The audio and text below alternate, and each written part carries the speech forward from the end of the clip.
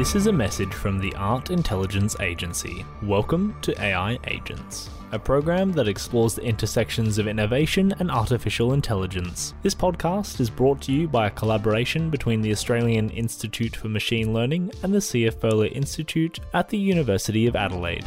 Join our host, Tim Whiffen, in conversation with creatives, academics, and professionals in exploring how human and artificial intelligence can collaborate in divergent ideas for our future.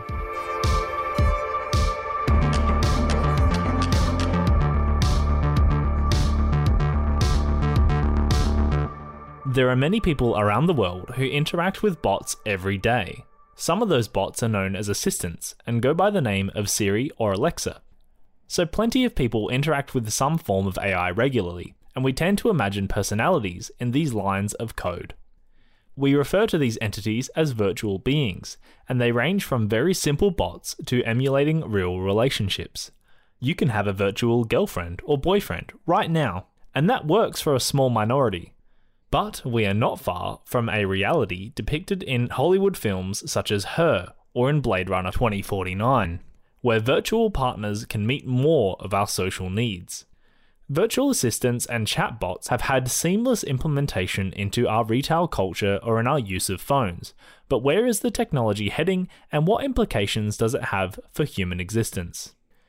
Agent Marcus Endicott is the Editor-in-Chief, Artificial Intelligence and Natural Language Processing at MetaGuide.com and has worked on projects ranging from books to beings in virtual space.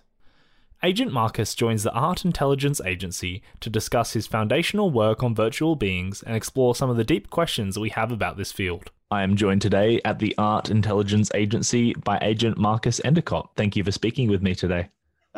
No worries. Good day from Byron Bay. Yes, it's good to be joined by an Australian, not too far out of my comfort zone in terms of time zones, which is good. Could you start off by telling us a little bit about your Virtual Beings project? Well, it's kind of a long story that I was a travel writer for 20 years, and I got into travel technology consulting. But my last book in 2004, it didn't sell very well. So I got obsessed really with making talking books. So I spent 15 years working on chatbots.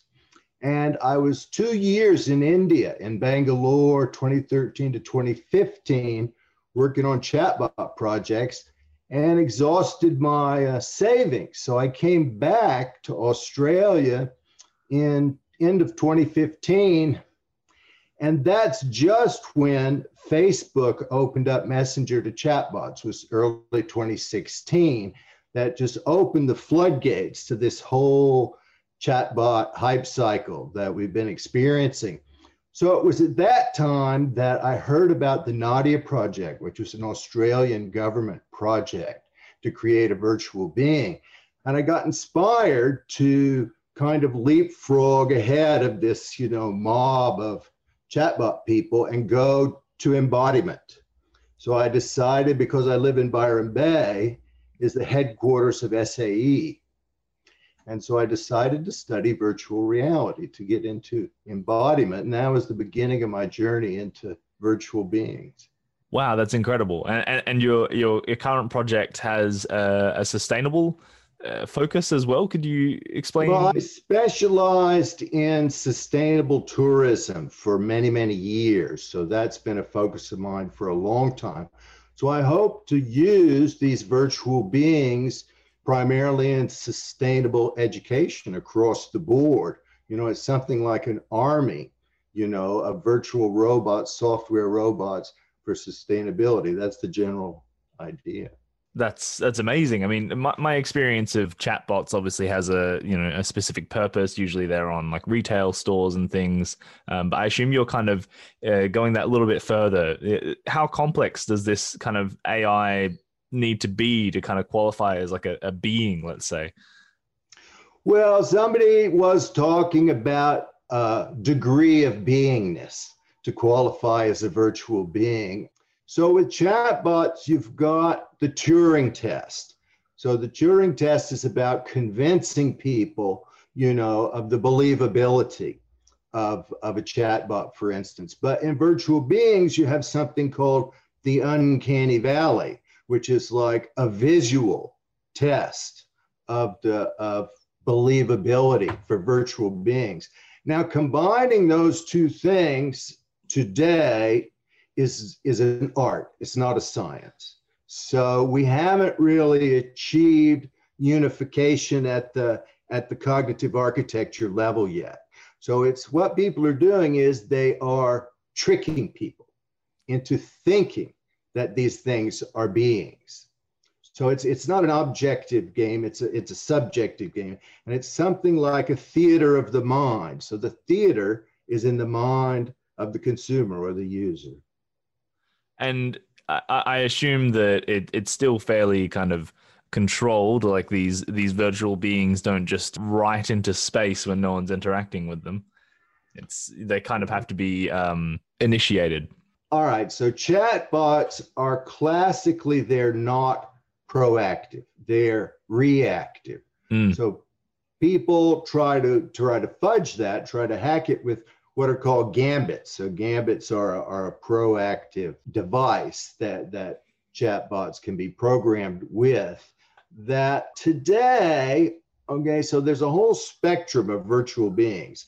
But today, what we're seeing virtual influencers, and we're seeing virtual streamers like virtual YouTubers. Okay, and these are different kinds of virtual beings. So a virtual influencer, it's very often it's a static social media account. Okay, so they're actually, I call it a social media test, because they're actually tricking people into thinking that these virtual beings are real people. So typically these virtual influencers have a very complex backstory that's created by a whole team of people, for instance, from an advertising agency, okay? And this is a de facto knowledge base.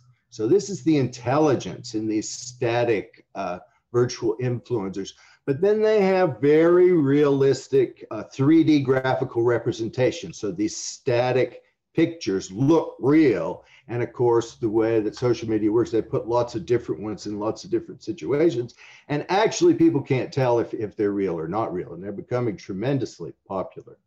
Do you find that if any of them, if it has been a case of any of them kind of being revealed as, I imagine that a reference would be people calling them bots, even if that might not accurately describe them, since they may be there's a couple of issues here. And the one is the ethical issue, because of people have been saying that it's not ethical to trick people.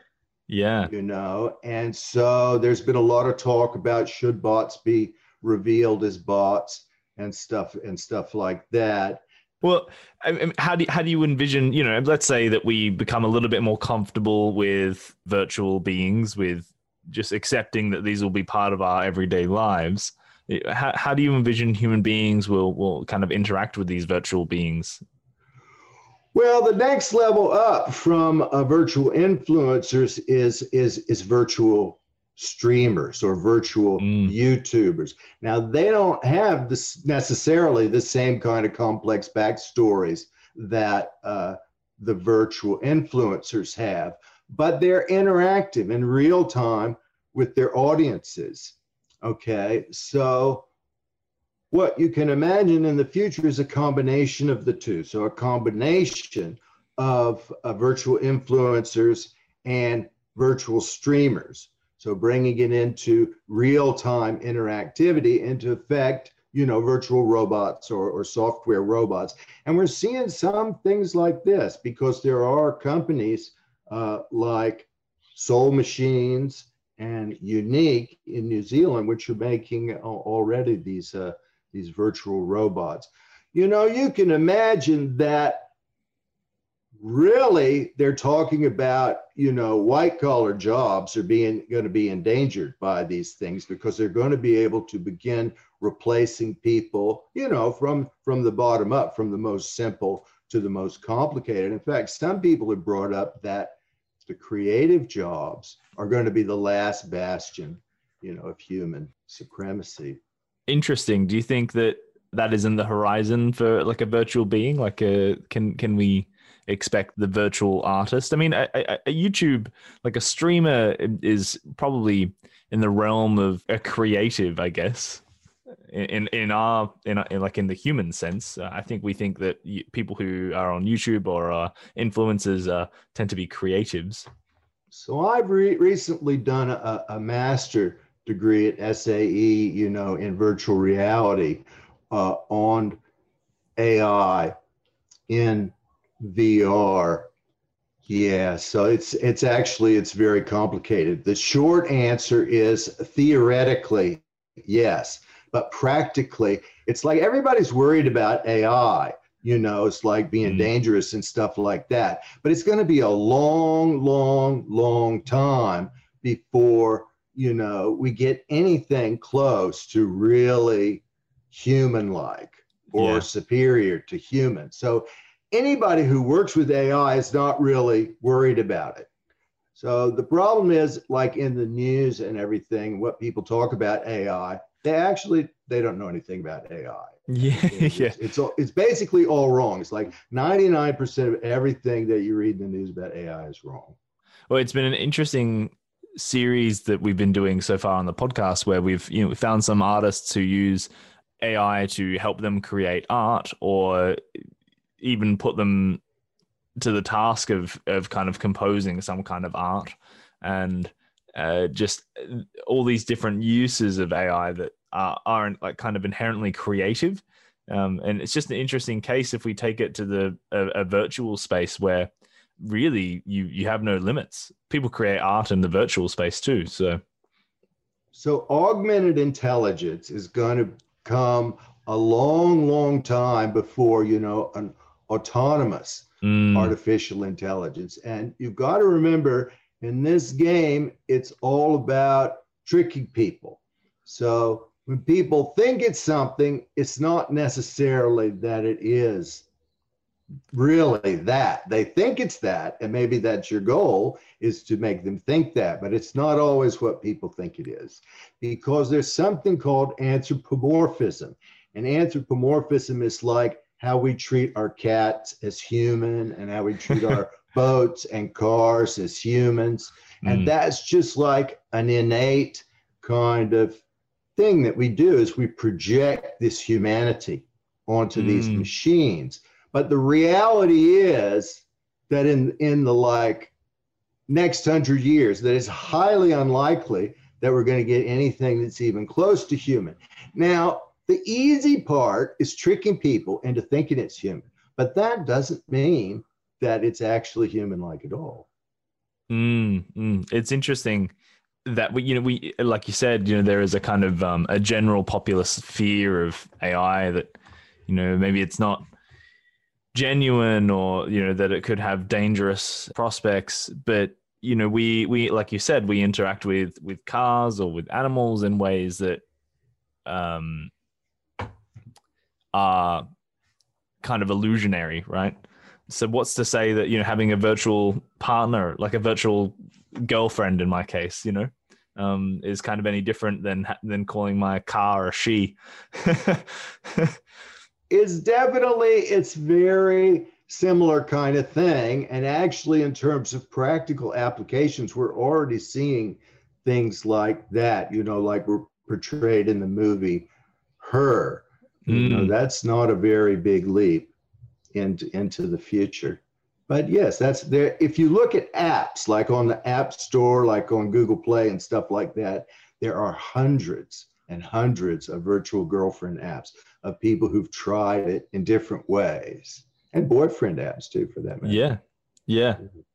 Wow. I mean, that's a great example. Could you pair? I wonder what would happen. What do you think would happen, even, especially if they became more advanced in the future? But if you paired these, boyfriend and girlfriend apps, kind of where do they end up? Do you it's like there was that example of that AI chatbot that was flooded with like neo-Nazi stuff and then ended up spouting all this racist Tay, that was Microsoft Tay. And that's a problem with self-learning bots when they're released in the wild, because they tend to get dumbed down to the lowest common denominator.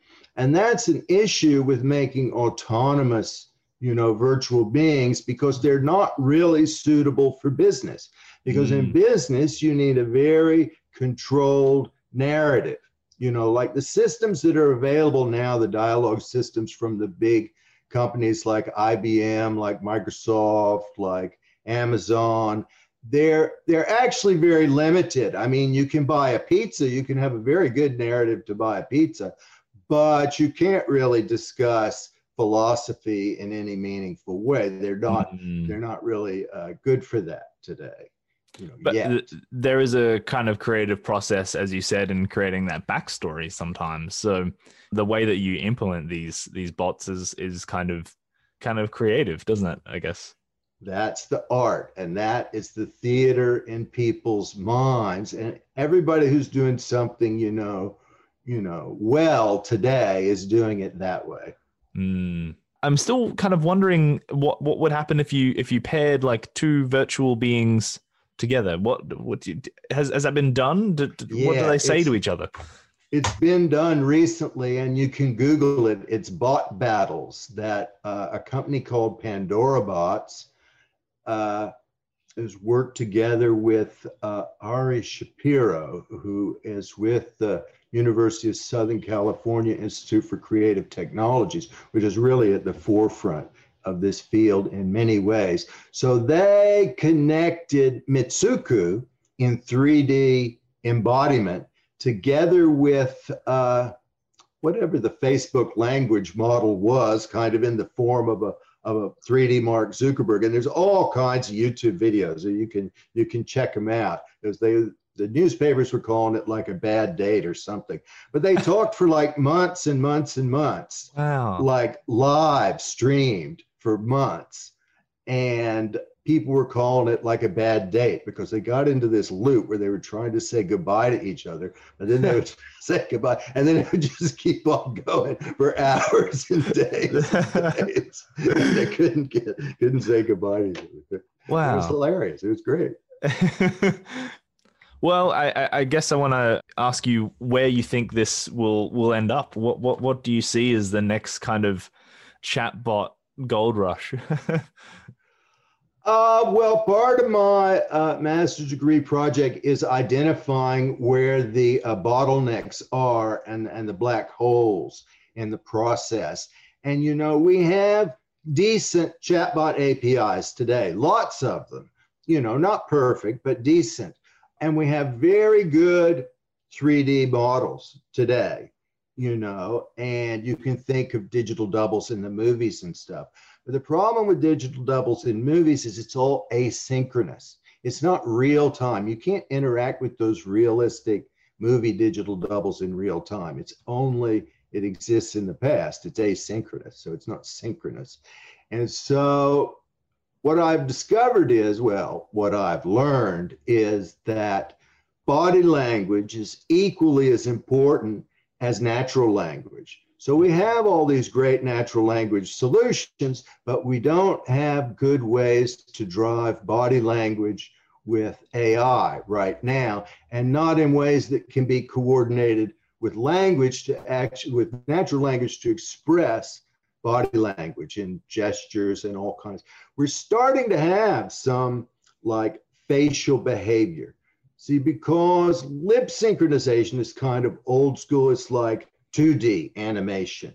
So now what's happening is this full facial animation, and that is what helps overcome the uncanny valley today. But that's driven by speech. So these real-time avatars, like in Fortnite and stuff, there's a company called Speech Graphics, Scottish company, I think, and that drives this facial behavior with speech. But the problem, the bottleneck is with chatbots, that there's not commercial products today. There may be custom solutions, but there's not commercial products to drive facial behavior from text. And all chatbot APIs are text-based APIs. So there's a disconnect there. And so anyway, it's limited to talking heads. To get full body language, there are no solutions existing for that today. And what that brings us to is like the cognitive architecture level. So it's like, how does natural language, spoken language, interact with body language, nonverbal language, and emotional language? And that is just a massive gray area. I mean, it's just an incredible area, not something I was ever aware of before I caught on to your work. So I really appreciate your insight here. Thank you very much for joining me to discuss these fascinating topics, Agent Marcus Endicott. All good. You can find more of Marcus's work at meta-guide.com and follow his moderated community on Facebook. Just search for Virtual Beings. There, you can delve deeper into robo-psychology and support important research. Thanks for listening to AI Agents. Please remember to subscribe to the podcast on your favorite podcatcher and consider giving it a review.